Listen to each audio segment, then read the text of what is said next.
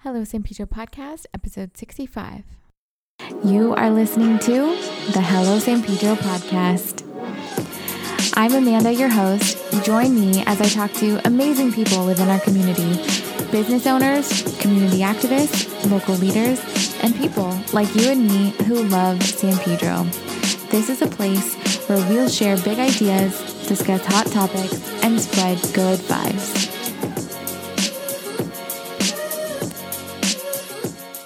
Hi everyone, welcome back to the Hello San Pedro podcast.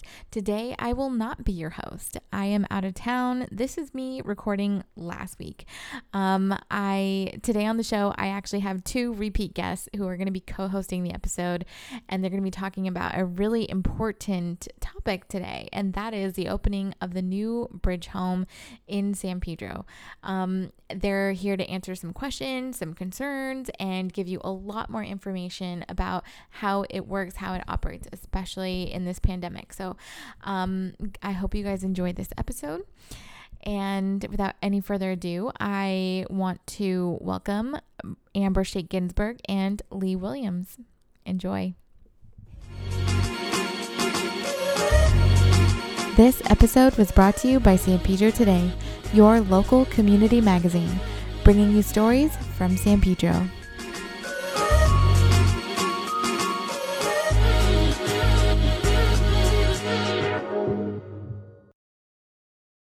Hi, everyone. Welcome to Hello San Pedro. You'll hear two familiar but disturbing voices, unfortunately, in this podcast right now because myself, Amber Sheik Ginsburg, and who are you? Lee Williams. Are co-hosting today because Amanda ran away. She did. I only want to hear you introduce yourself as Commissioner Amber Sheik Ginsburg. I refuse. I refuse. That's been the end of all my good relationships, is insisting people call me commissioner. So before we get started, I just wanted to share, Lee, I have a Post-it of some of the rules that you and I need to follow since I've never been on a Zoom call with you where there were rules, so this should be good. So because this is for public consumption, the rules for this are no bad language. You're going to be silent through most of it. I'll see you later. You're just going to talk. No inside jokes. No mean jokes. That's for me. You can say as many mean jokes as you want. And no wandering was my other one. Perfect. But we don't actually have to abide by any of those because we're the hosts. No, I think this is perfect. I think this is very timely, and that you and I always have so much fun together. Yeah. Working on such a heated issue here in San Pedro, but just such a needed service to our community, and really getting to the heart of what's being done and how the problem is being addressed is, I can't imagine anyone better to talk about it than you. So it's basically going to be me asking you a bunch of questions. Oh no, I have questions for you too. Okay, great. Yeah. So that's what happens when you have two bossy people on the same call. When I was nervous about this, I realized what made me nervous. And it was because even though like you and I have conversations as friends, I don't actually know who's in charge here. Right. No. On this call. You know what? In all the conversations you and I have, that's probably it. Who's in charge? Yeah. Wait, who's in charge? First, we should just establish who is the boss of this drink or call or conversation, right? So, yeah, exactly. But this is a bossless interaction. Good luck to us. And Lee and I spent actually a lot of time last week together, socially distanced with masks on, at our new Bridge Home facility in San Pedro. And I can't really describe how impactful it was to have this finally come to fruition after 2 years of talking about it, fighting about it, wanting it, not wanting it, all of it. And now, as I'll tell you guys the story of a little later, which I told Lee earlier this week, we got to welcome our first residence home. And I was so lucky to be actually there to welcome our first resident home. Should I just start with that story, actually? Yes, I want to hear it again. Okay, first, actually, let me just give a quick summary of what a bridge home is, because I was reminded that not everyone knows always. And so a bridge home is a program that came out in May, actually, 2018. So May 2018, the mayor signed Executive Directive 24, which was encouraging all 15 council districts to erect a temporary shelter, temporary housing facility in their district while we were waiting for permanent housing to come online through Proposition H, Measure H funds. Yeah, H Measure funds. H funds. Yeah. And so that was done 2 years ago. We were hoping most of these, would go up within 6 months, but you know what? San Pedro was number 16 of the bridge homes to go up. So we're getting there. And the San Pedro one is beautiful. And if you want to see a video of that, Lee and I made a fun video of that while we were volunteering, not knowing it would become the official tour video. Yes, So we I thought it would. I knew your camera presence. Can I also say that in this conversation, the things that I hope that we uncover and we talk about a little bit more is what's next. What is the bridge home? What is the process and the trajectory of these folks within the bridge home, and how the community can help, how we can be supportive, and what are the biggest ahas that we've discovered both in the process of the last 2 years and right now. I love that. I think that's perfect. Let's do that. That's our agenda. Let's stick to that. Well, do you want to give any, before I, make people cry, do you want to tell us more about a bridge home, or your, reactions, or what you learned or what you saw? Yeah, I think as you brought up, the last 2 years have been emotional, have been hard pressing, have been real and justified. And there's a lot of folks that have justified concerns and real concerns about what our homeless situation and what that community means and does to San Pedro. It's really difficult to see because it means that we're failing in some ways as a city and as a community and making sure that we have enough housing for everyone. But also it's very difficult as the chamber chairman or board chair, there we go. As the board chair, chair bear of the San Pedro Chamber of Commerce, it's really difficult for our local businesses to deal with that aspect of our community failures. And what we're trying to achieve is to address that. And one very wise person recently or often says, the only thing that people in San Pedro hate more than the homeless situation is doing something about the homeless situation. And I always think, you have to laugh at that a little bit, but it's real. It's super true. It's super true up until 2 years ago. Yeah. And so anyway, I'd love, can we start out with that first and then we'll come back to the story? Yeah. Of the opening. So I have gained so much respect for you in how you've handled this CD15 working group and the questions and the motions and the conversations around what we need to do to effectively end homelessness in San Pedro. And so can you tell me how you felt through that entire process? Yeah, no, I so appreciate that. I mean, I obviously wasn't going to do it alone. If people hadn't started gathering on and started multiplying and compounding, I would just be a sad woman drinking wine alone on my couch, shaking my fist at the news, which I do occasionally anyway, for fun. But, early on, especially having a background in homeless services and working in homeless services, I just couldn't believe we as a community were so apprehensive to actually do anything. I mean, even the fact that Harbor Interfaith, which is the lead service provider for our South Bay area, doesn't actually have any shelter beds in this city because they're like, I don't know about that. People assume that we have shelters here. We don't. We have nothing. Right. If you're a homeless individual tonight in San Pedro, well, now you have a shelter because you have a county one and the Bridge Home one, which is together 140 beds. But up until the county opened, whatever that was, 6 months ago now, I have pandemic. I have no idea what day or time it is. There was not a single bed. So people were like, they got to go inside. And okay, well, where? Where?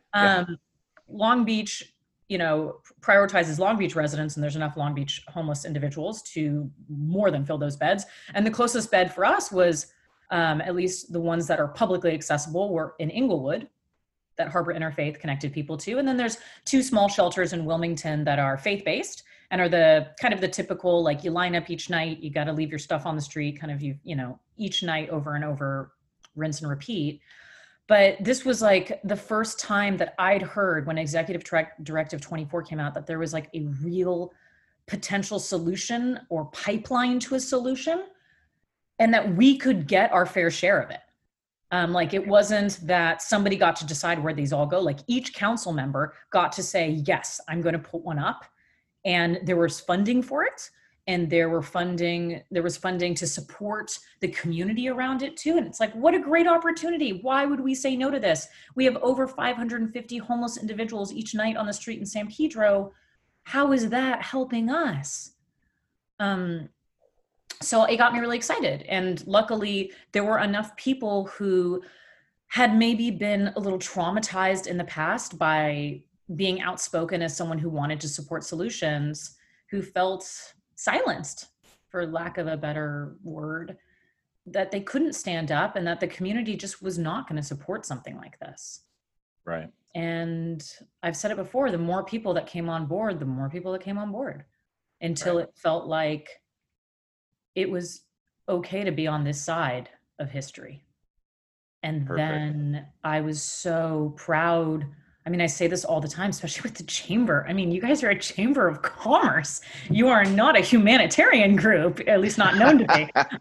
Like, you hate people, don't you? No, I'm joking. Thanks. Like, when the chamber came on, especially given the profile of our chamber and who is so active in our chamber, and folks that have worked in city government and are leaders in this community, and just folks people respect and look up to that much, also said, yeah, this is good for business. Yeah. Which I always knew, but it just made so much sense that, like, people weren't afraid anymore. And I think that's a really good point. Yeah. Yeah. Go ahead. I'm sorry. No, that was it, really. I mean, people. Yeah. I think. Yeah. We're talking over each other. Go ahead. I think that's a really good point. I just want to point out the fact that we had a real good, deep bench of ideas at the Chamber of Commerce in terms of how to address our homeless situation, and to have the leadership of 2 people that I respect beyond words, Tim McCosker and Mona Sutton, who were the chairs of our quality of life committee within the chamber. And they rolled up their sleeves and they said, you know what, we need to get folks in the room and we need to talk about how we're going to address this. So we had the city attorney, we had the city prosecutor, we had the LAPD, we had sanitation, we had fire department, we had Harbor Interfaith, we had the Providence Little Company of Mary, we had CD15, we had county, we had all of the right components in the same room. And with those 2 powerful forces of Tim and Mona really applying themselves to this need, I think that a lot of the questions that and the issues that needed to be addressed got hammered out in that room, the room where it happened. And so I feel like this Bridge Home, even though it's a mayor directive, I think that the community is baked into it because of all of those conversations and all of the work that was done to really apply the solutions that are needed to make this a successful endeavor. I completely agree. I mean, I think obviously Councilmember Buscaino, had to lead the charge, but he would not have had the smoothish path, which I know probably his staff is like, there was no smooth path. Smooth path? What are you talking about? There would be no even super rocky potholed path if it wasn't for a lot of the community members who said, no, we're going to stay this course and we are going to keep driving until we get there. Yeah. And it's funny because I disagree with Joe all the time, but or not all the time, but often. Yeah. And I love just his passion and his courage to address this situation. He has 3 bridge homes. I was going to say, and do in 3. His district, 3. I mean, way to be an overachiever, but. No, he's serious about taking care of this. And his background in policing, I think, just really harkens to the fact that he's serious about this. And he's taken the slings, both internally with the city and having to push the rock up the hill. And he's taken a lot of the gripes and complaints from the community. Yeah. And he has never lost focus. So I really applaud the efforts. I do too. And he's coming at it actually from the public safety perspective. Right. Which is really cool. So when you look at who in this community got together to make this happen, these aren't people that you would normally be like, oh, they're definitely holding hands all the time. Right. Yeah, exactly. Well really, said. Right. Like the chamber, butting heads. Yeah. Representing our business community, our, commerce, our local economy, which is amazing and robust and not to be, ignored, honestly. And then our public safety, which is, a very critical concern of a lot of our residents. But then we also have folks that are advocates and folks that are seeing this as the humanitarian crisis of our time, especially in this city, and something that we've long overlooked. And we can't overlook it anymore. It's a bigger issue around equity and about where kind of all of our systemic failures intersect. So It's like all these different groups with different motivations, different mindsets, and actually just the different reasons they get out of bed each morning, coming together and deciding this is the solution for right now. Right. And naturally opposing forces that have joined hands and said, you know what, we don't agree on everything, but we agree that we have to do something here. Gotta do something. Let's do it. Let's get to work. Yeah. Yeah. So it's really cool. And for those that don't know, the San Pedro facility has 100 beds, and the Wilmington facility will open in about a week and a half.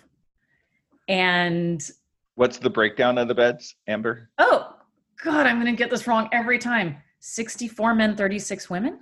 You nailed it. Good job. Yes. Some people don't know this, but I repeatedly got those numbers wrong. I just had a little dyslexia with the numbers constantly, but generally I got it right. Okay. So now that we're there, we're talking about the Bridge Home. Yeah. Let's talk about that a little bit in terms of what it means to have those 36 beds for women, 64 beds for men. 64 beds for men. I mean, like I said, watch the tour video if you haven't seen it, so you can just put the visual to it. But it's not like a traditional shelter where folks, line up and then they got to do the whole thing again. And I even saw a question on Facebook about where do they go during the day. And I wanted to address that because they don't have to go anywhere during the day, actually. It's their home, though they're probably working on things during the day, because right there they have case management. So people are working with them on anything from mental health issues to getting medication management for the health issues, to getting a job, to getting paperwork together or school certifications or whatever that is, or things as basic as getting used to the idea of living in a community and living inside, and some of the things that takes. So there's staff that's a transition for a lot of those folks. It's a real transition for people, and there's staff there that are dedicated just to getting people used to that idea. When your head is so focused on where am I going to sleep tonight? Yes. How am I going to protect my stuff? If I have a dog, how am I going to feed my dog, my favorite companion in the world? Mm-hmm. How am I going to take care of and to protect my buddy?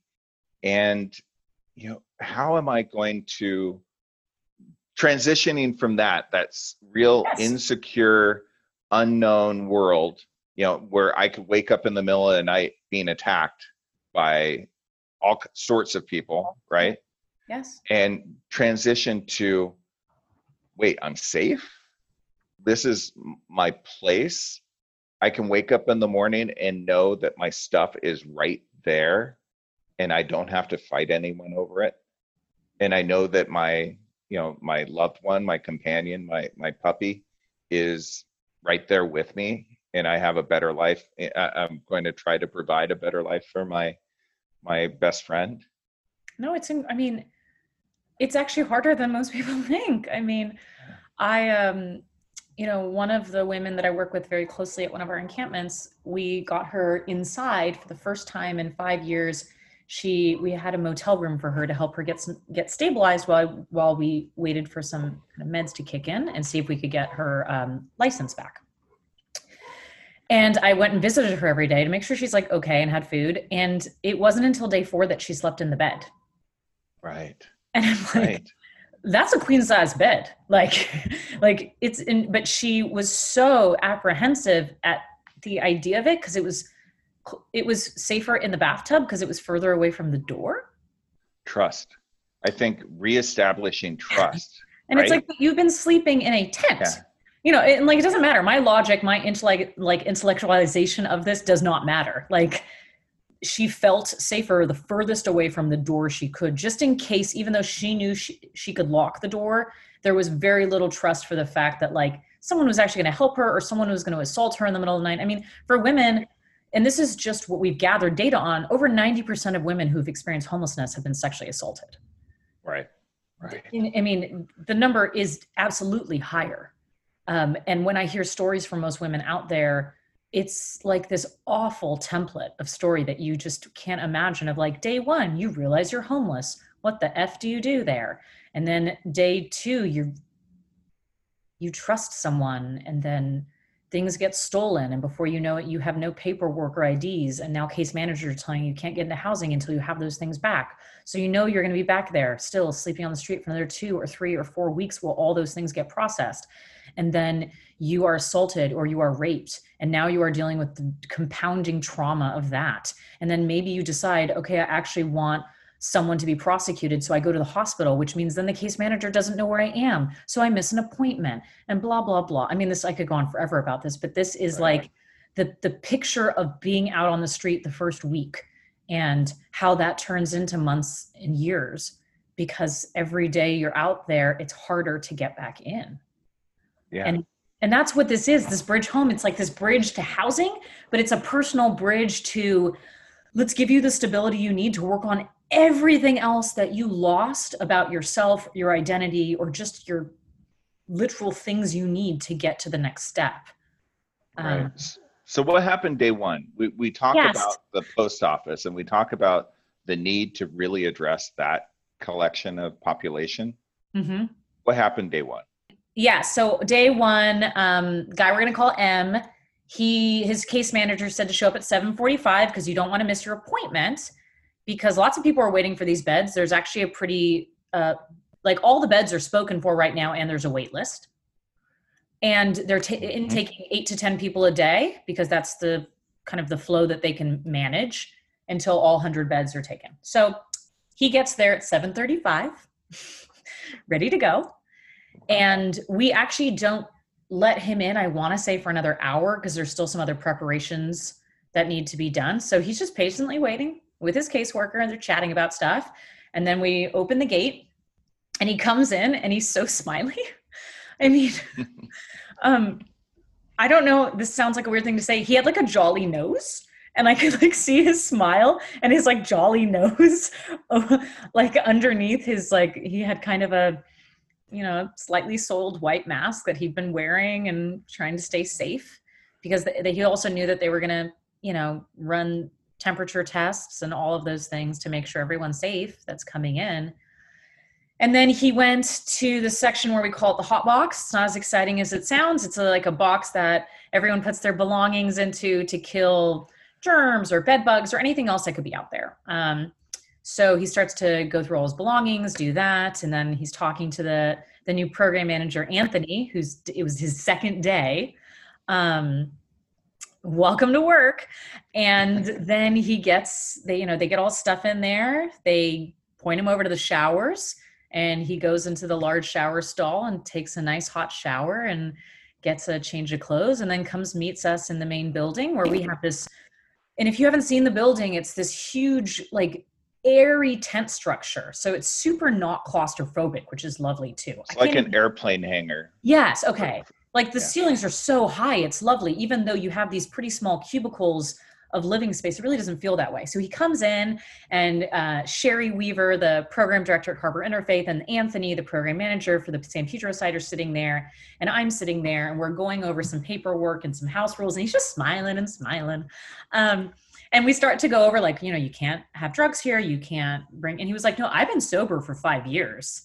He's like, I actually, up until this pandemic, was going to AA meetings at this local church. And he told this local church. And someone on staff who was also in recovery said to him that they're there for him for that. So if, he isn't able to get to AA, just know that you have a partner in recovery here as well.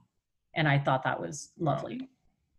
And then he was just so happy and like repeating the rules back. It was so sweet. And then he was like, oh, wait, I have to go pretty soon. I have to be somewhere at 10.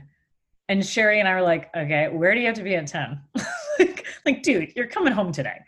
And he was like, I have a job interview. And we were like, oh, well, in that case. So we were like, we looked at the time, it was like 9:20 by then. And we were like, yeah, let's just get the thing signed. We'll whip through some more of the rules. But then there's these other kind of forms that we need to go over. And Sherry will just go over those with you when you get back from your job interview. We asked him a little bit about his job interview and what's been going on. And he was so articulate. We just gave him some tips too while we were at it. And then off he went. Yeah. Oh, and then I forgot Lee knows this part. Oh, yes. Where his one like question, because he was like, yes, all these rules sound great. All these rules sound great. And then he was like, can I ask a question?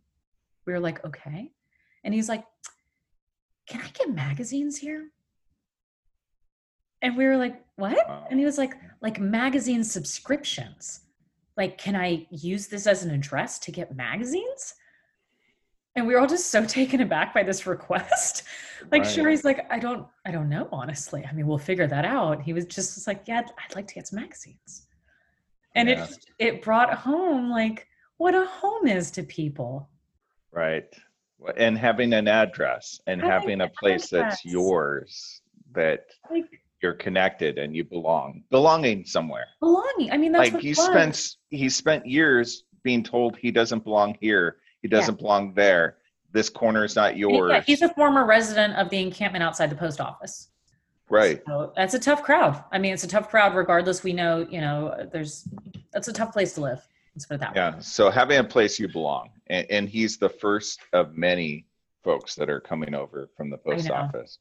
And I've been seeing some of the caseworkers that I'm friends with on Facebook post about some of the folks they've been bringing in or having a hard time bringing in, even like just the day of their appointment, like all of it. I mean, they're humans. Right. We're all freaking humans, Lee.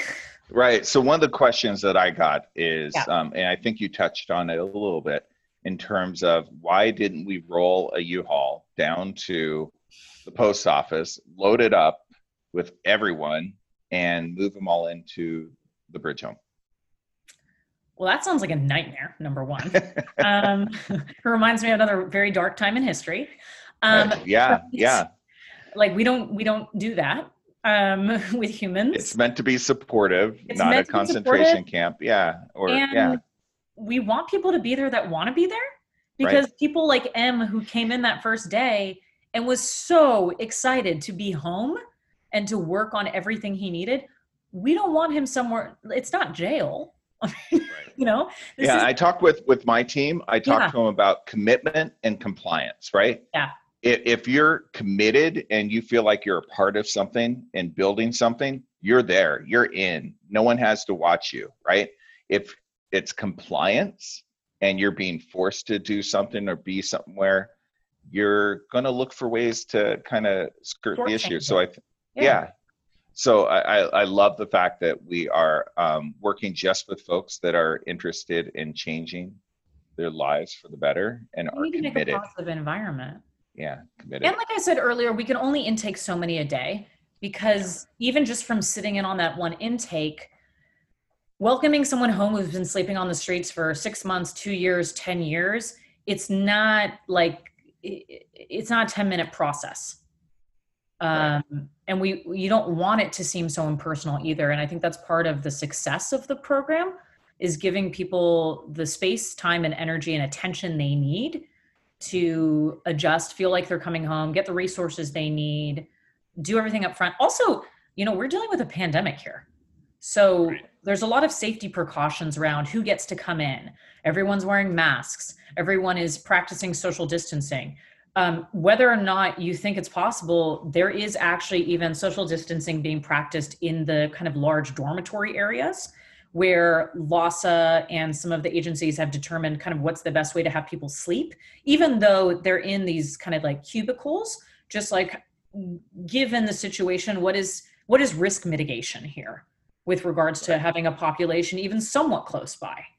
So there's just so much going on there, because if we have one case, there's a lot of obvious things that would happen from that. So we just want to make sure everything's really safe too. So it's like the human side of it, but also the like public health side of it. It needs to be done well rather than just round them up and put them somewhere, because that's not doing anything well right now. Like, let's do it well. If we've come this far, let's make sure we're doing it as best as possible. Plus, that's more of the same. I mean, that's more of the cycle that keeps them on the streets, because they don't learn to trust, and they don't learn that any sign of permanence, right? Yes. So we're trying to transition them into, you can trust me, I'm your caseworker. You can trust me, I'm your friend, who's going to help coach you through whatever. I'm your what is it called when you have a sponsor? Like a sponsor, AA, right? Society or a sponsor, absolutely. Another thing I do notice, and I don't know if it's just with case managers or folks that work in social services in general, it's very starkly juxtaposed to me, is a lot of people speak a little more slowly. Right. To allow people, and like, I feel like Lee, you and I just wouldn't be good at this. Like, when I'm in the encampments, like blah, blah, blah, blah, blah, just like firing stuff off. It's like a completely different tone and cadence. But like, I noticed everyone being very intentional about that as well. And I thought that was really lovely. And it makes you feel unrushed. It's very Mr. Rogers-like. Yeah. Like, you deserve my time. Right. And if the goal is hurry. Right. And if the goal is to create a permanent solution for them in their lives, you do that, that first impression, super important. Yeah. And you hold people to that level of connection all the way through the process, right? And so you do take it, it's the personal connection up front to establish, this are the rules, these are the rules, this is the expectation that we have of you, this is the expectation that you should have of us, because we're committed to it, and just working from there. So that's a beautiful thing. I love it. Thank you, Amber. Yeah.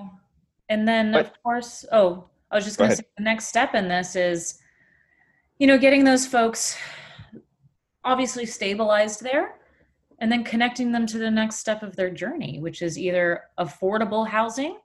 And that doesn't even need to be like an official term, just housing they can afford if they get a job, or they, just have housing available to them, or permanent supportive housing, which is what we think of as more housing that's supportive for folks that need it, who maybe are vets with PTSD or have mental health issues, or someone who is on dialysis, or just any of those. And when we look at our homeless population super generally, like if I was going to give us these large buckets, which people do not fall into buckets, but in LA County, about a third of our homeless population needs permanent supportive housing, or some kind of supportive housing we've deemed. And the other 2/3 just need housing.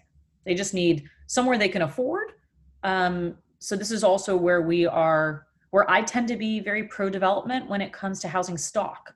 So I'm not just, pro permanence. I am pro, obviously, supportive housing and affordable housing, but the more housing stock we have, the more the prices will be affordable. And I say this a lot, I know it makes people uncomfortable. I was born and raised in LA, but for us to house everyone in LA, it's going to look different than it did 15 years ago. It is. And I think that people need to understand that we have too many San Pedrans that pay 50 to 80% of their income towards housing. People don't get that. There's a lot of folks that, their house is paid off, or they've lived in the family home forever because they've been in San Pedro forever and generationally. But we have a lot of folks that don't have that luxury and are renting, and 50 to 80% of your income going towards housing is not sustainable. That's what creates our homeless situation. And that's what creates some really difficult straits for folks. And that's where, especially given this time, this pandemic, kind of compounding the issues we already had with regards to folks that were housing insecure or borderline, everything has been exacerbated. And I know later on we're going to talk more about what people can do and what's being done in the community with regards to some other initiatives. We may want to actually parlay into that pretty quickly. Yeah. So the way I look at it is, I think we need to, as a community, we need to make it as easy as possible for people to transition into a bridge home or into some kind of services, right? And we need to make it difficult to say no to help, or we need to make it difficult to those folks that choose to bring down the community. And I'm going to sound totally harsh on that. No, especially if there are resources. It's one thing if there was no housing stock or beds, right? Like it just seemed kind of inhumane to be like, well, you can't be there. And it's like, well, where do I go? Because obviously jailing people is way more expensive than housing them. Way more expensive. 3 times. Isn't it like 3x or 4x? And just chasing them around with police officers, that salary that we're paying to have them do the social work is insane, considering they should probably. Police officers, that's not what they joined the force for, right? Did you join the force? They're not trained for that. They're trained to do what they need to do, which is to keep me safe and to imagine that there is a gun in my hand. They're not trained to go in and do humanitarian work or help someone who is in like a vulnerable place or is having some kind of crisis, like personal crisis or anything like that. That's just not what they're trained to do. And I really feel for them because they're also trained to be on super high alert so that they save their lives and other people's lives, which is the exact opposite energy you want to be bringing into a situation where someone is vulnerable and doesn't trust authority. Exactly. So but also just what I mean with that, I was going to say economically, like our police officers who do put their lives on the line every single day make a lot more than caseworkers do. So we could have like 3 caseworkers out there. Probably 2x, 3x. Yeah. So I'm just saying, like this is my big thing. Let's all do what we do best and everything will be better if we all do what we do best. Yes. And so like I was saying, in terms of food and clothing and resources and, toiletries and all that, if we can funnel some of that energy, especially from our faith-based communities and from, a lot of the folks that contribute so much to San Pedro, if we can funnel some of that energy through Harbor Interfaith, or we'll talk about the neighborhood relief fund. Yeah. And if we can funnel some of that energy, then we're creating a vortex that's drawing in these folks that really need help. And it's creating that draw.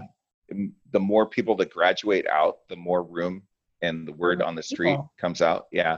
The more people are like, wow, maybe there is some success in there.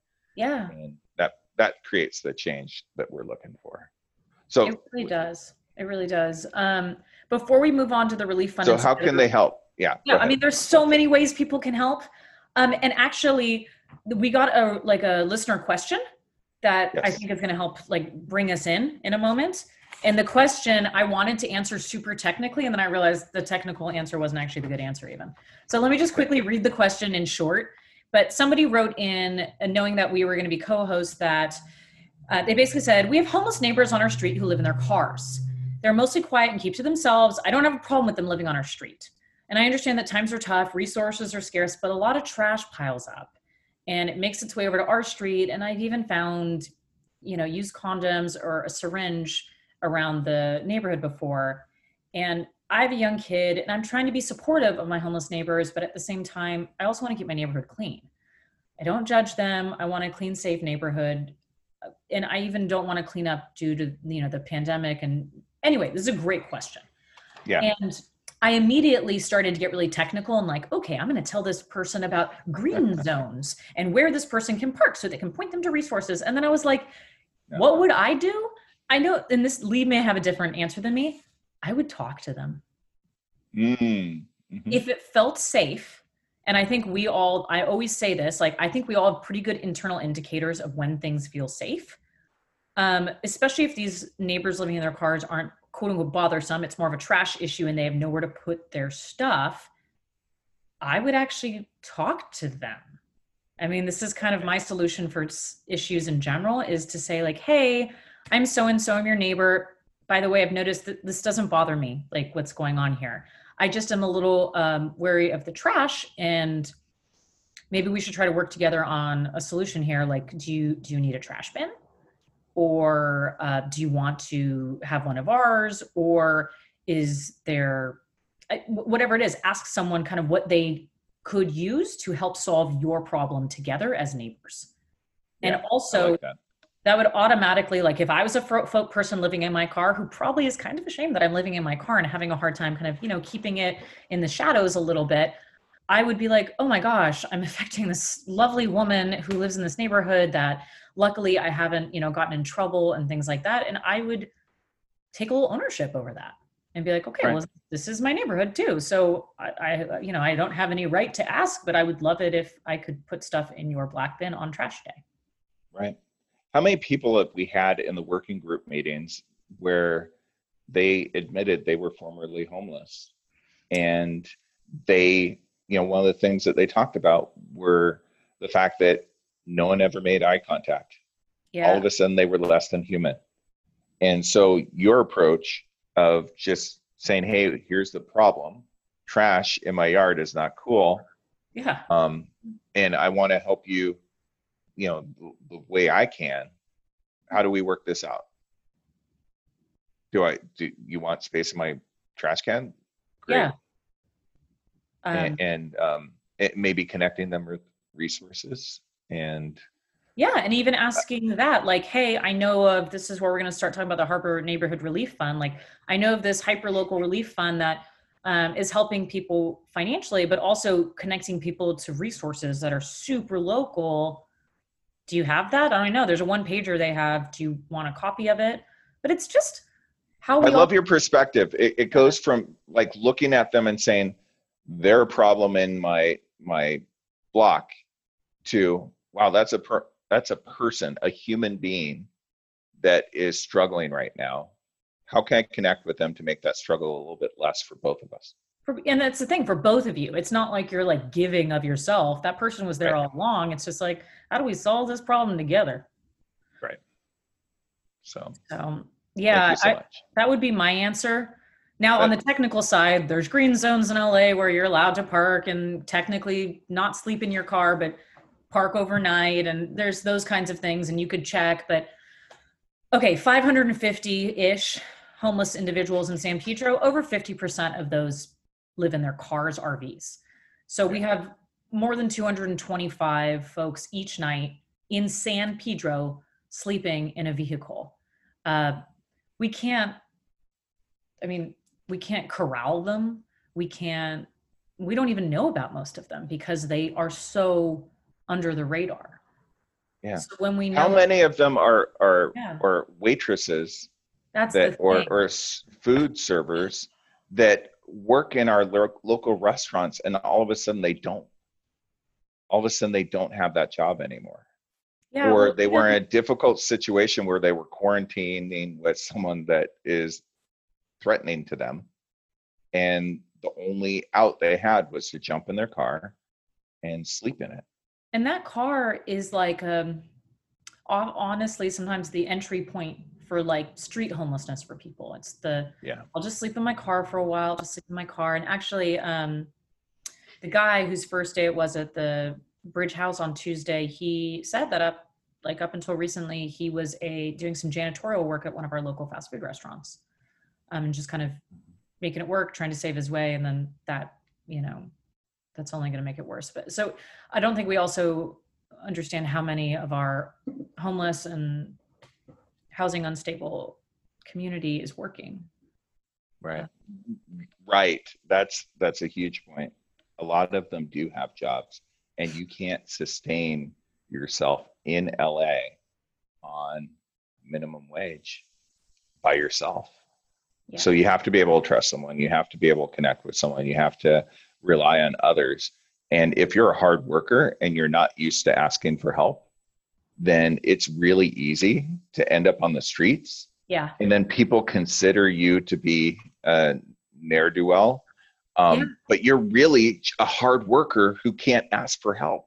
who can't ask for And help, or know you have this low wage job in San Pedro and you don't know if you'd be able to get another one. And you know, you can't afford to live in San Pedro. So I know a lot of people say, well, then you should live in the Inland Empire. Do you know how much it would cost to drive in and out of San Pedro every single day from the Inland Empire? Like, that's where people's math is like, so I just live in my car. Like, right. It just makes more sense, actually.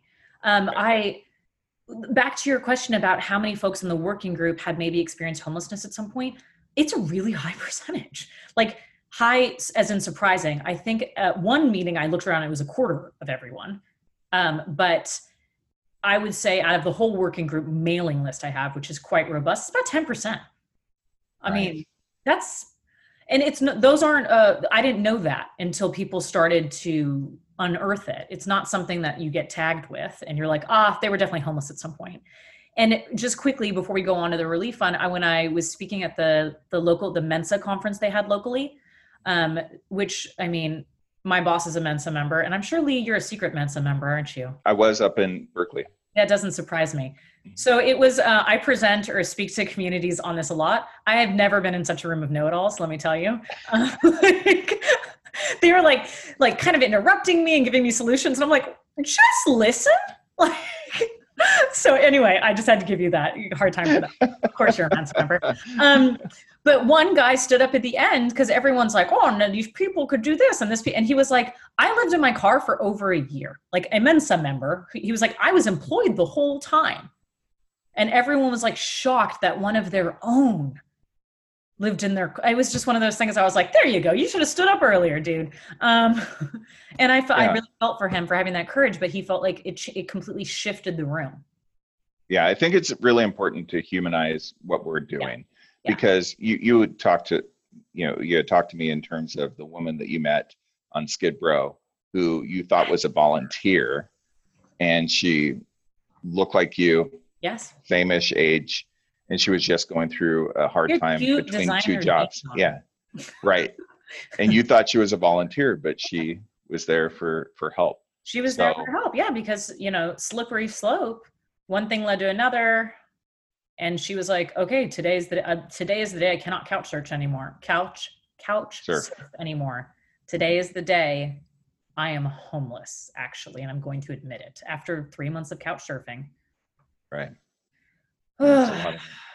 So in terms of a bridge home and the resources that we could bring to bear there, yes, we have a list. The Chamber of Commerce has posted a list on its website in terms of all the different toiletries and incidentals that could really help support that space. So please go to sanpedrochamber.com and look for that list, and you will be pointed towards the things that you could contribute.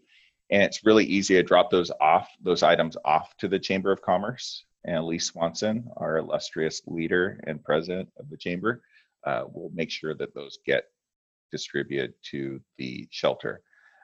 And along the lines of that, there are some folks that just want to donate cash or figure out, or they want to donate items, but they know the power of buying in bulk.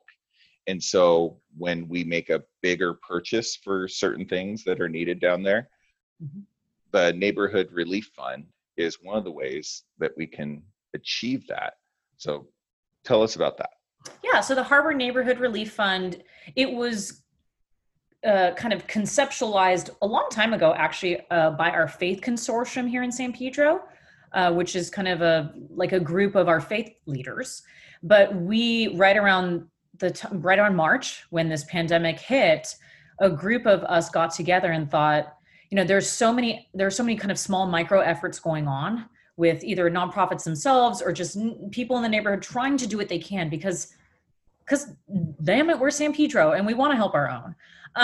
So we were like, okay, let's formalize this a little and give someone a funnel so that we're not also just duplicating efforts. Like, it's not just like a waste of too many meals or too much laundry detergent being given out or whatever.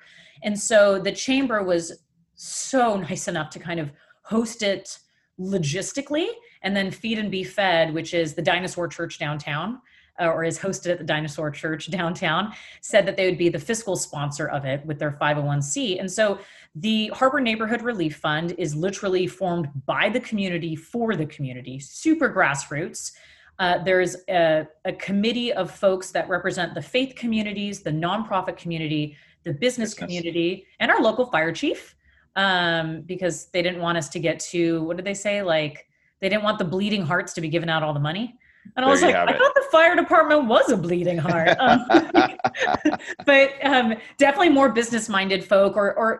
So it's this really great group, actually, that gets together every single week and reviews applications, and have also been gathering funding from their own resources and Rolodexes.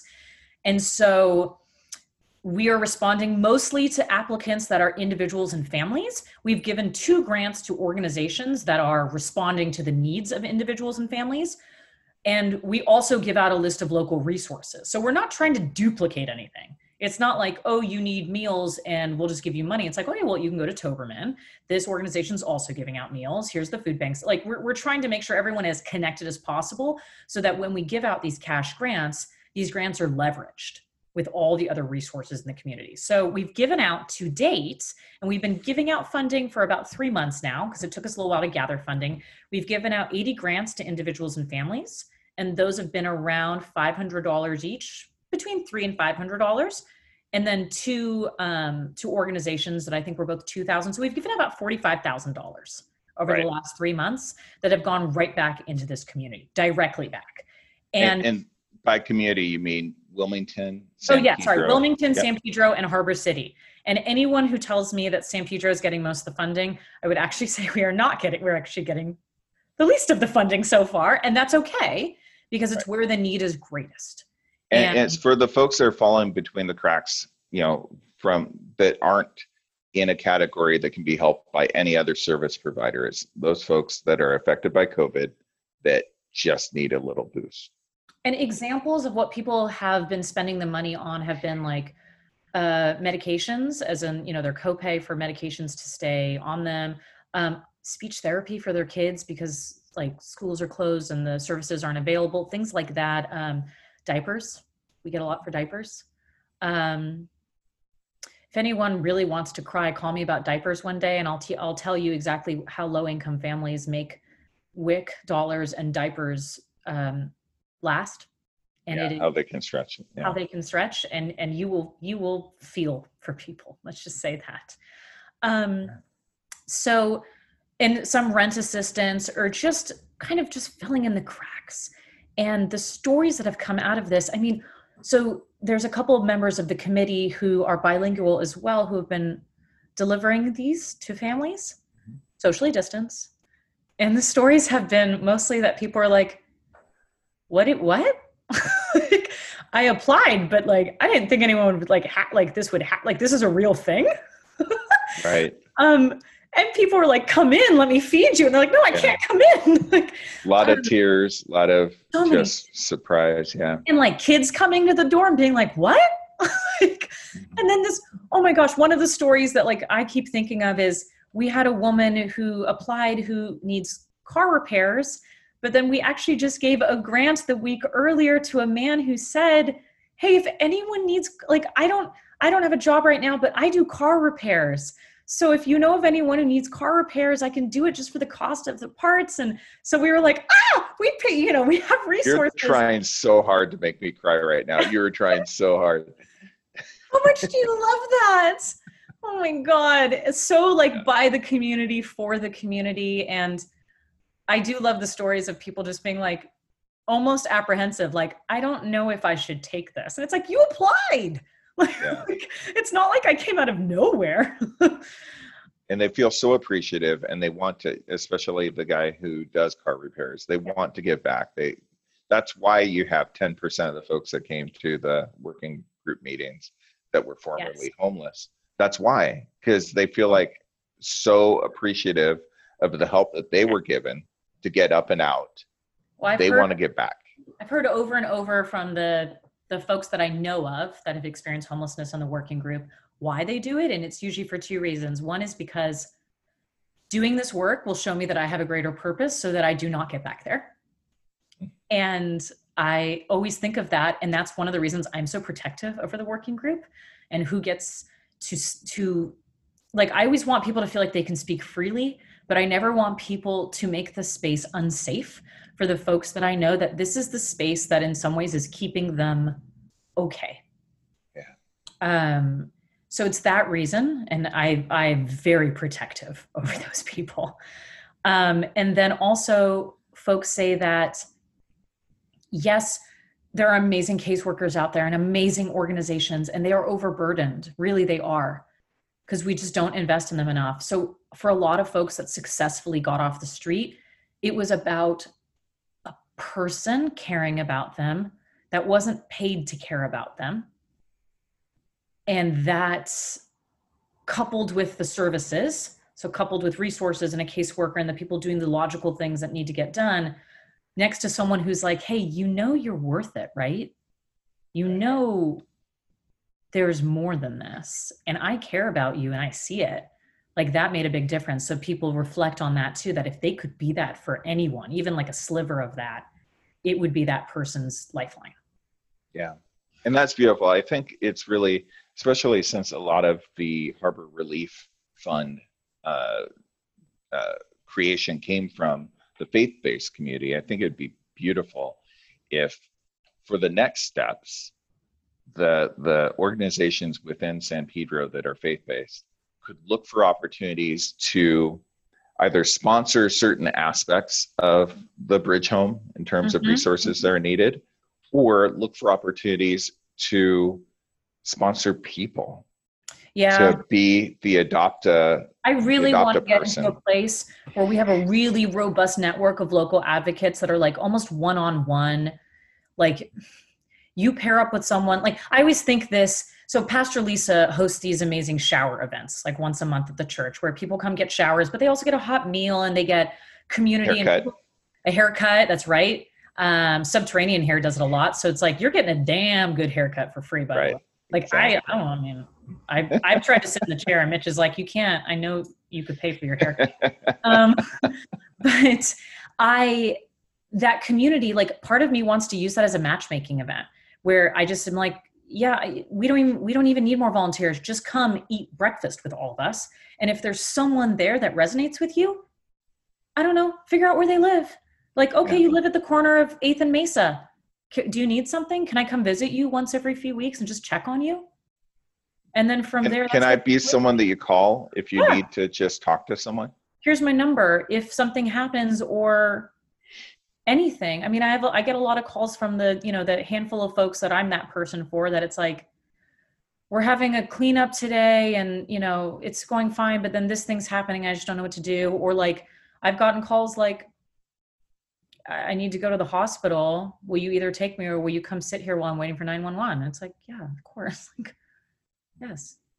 Like, will you make sure they take me where I'm supposed to go? Yes, of course. Yeah. So I think it'd be great if we were able to create something around that, create a basic framework, and then have coaches and have resources available for those folks. So that's the thing, because we need to support those people.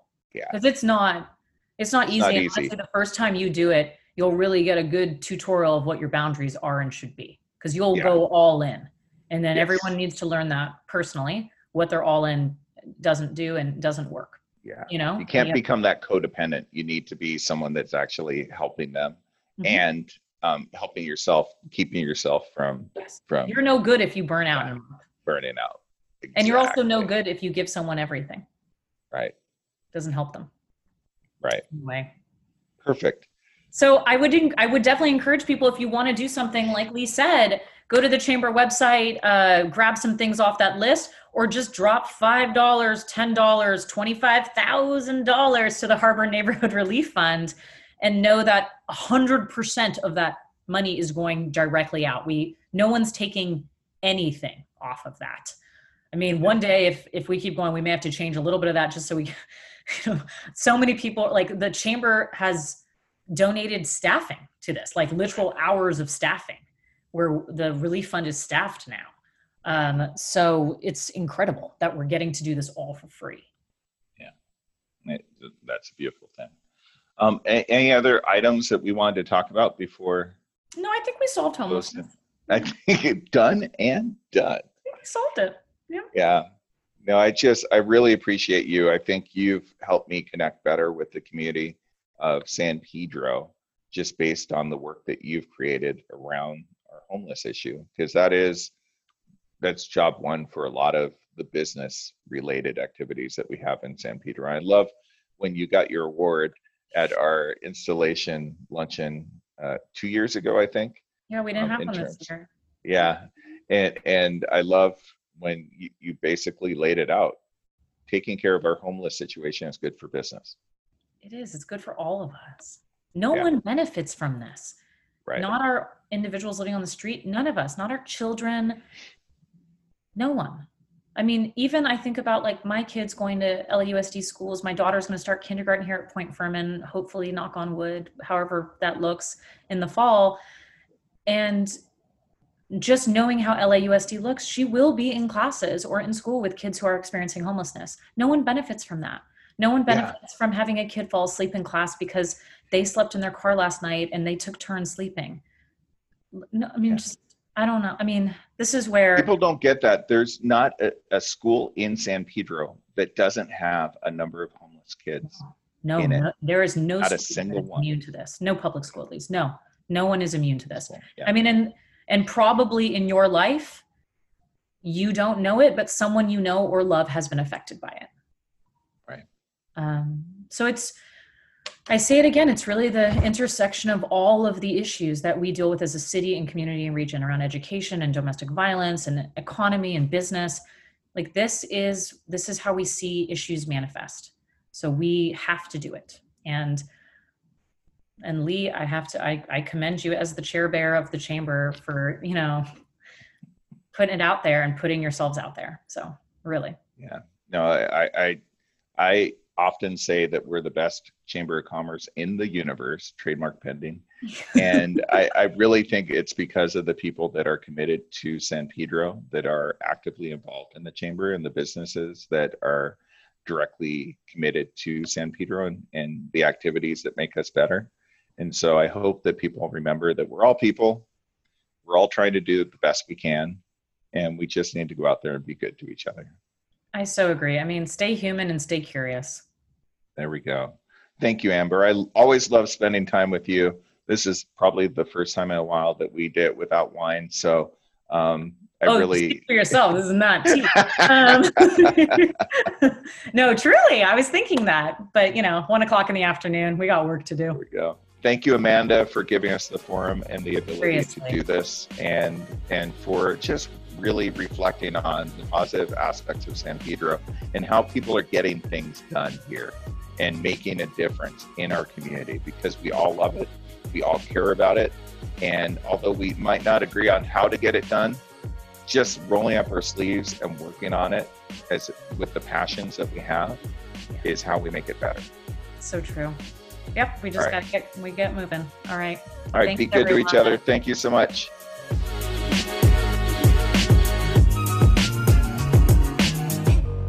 All right, guys, I hope you enjoyed that episode. Be sure to check out the links in the show notes, and I'll see you next week.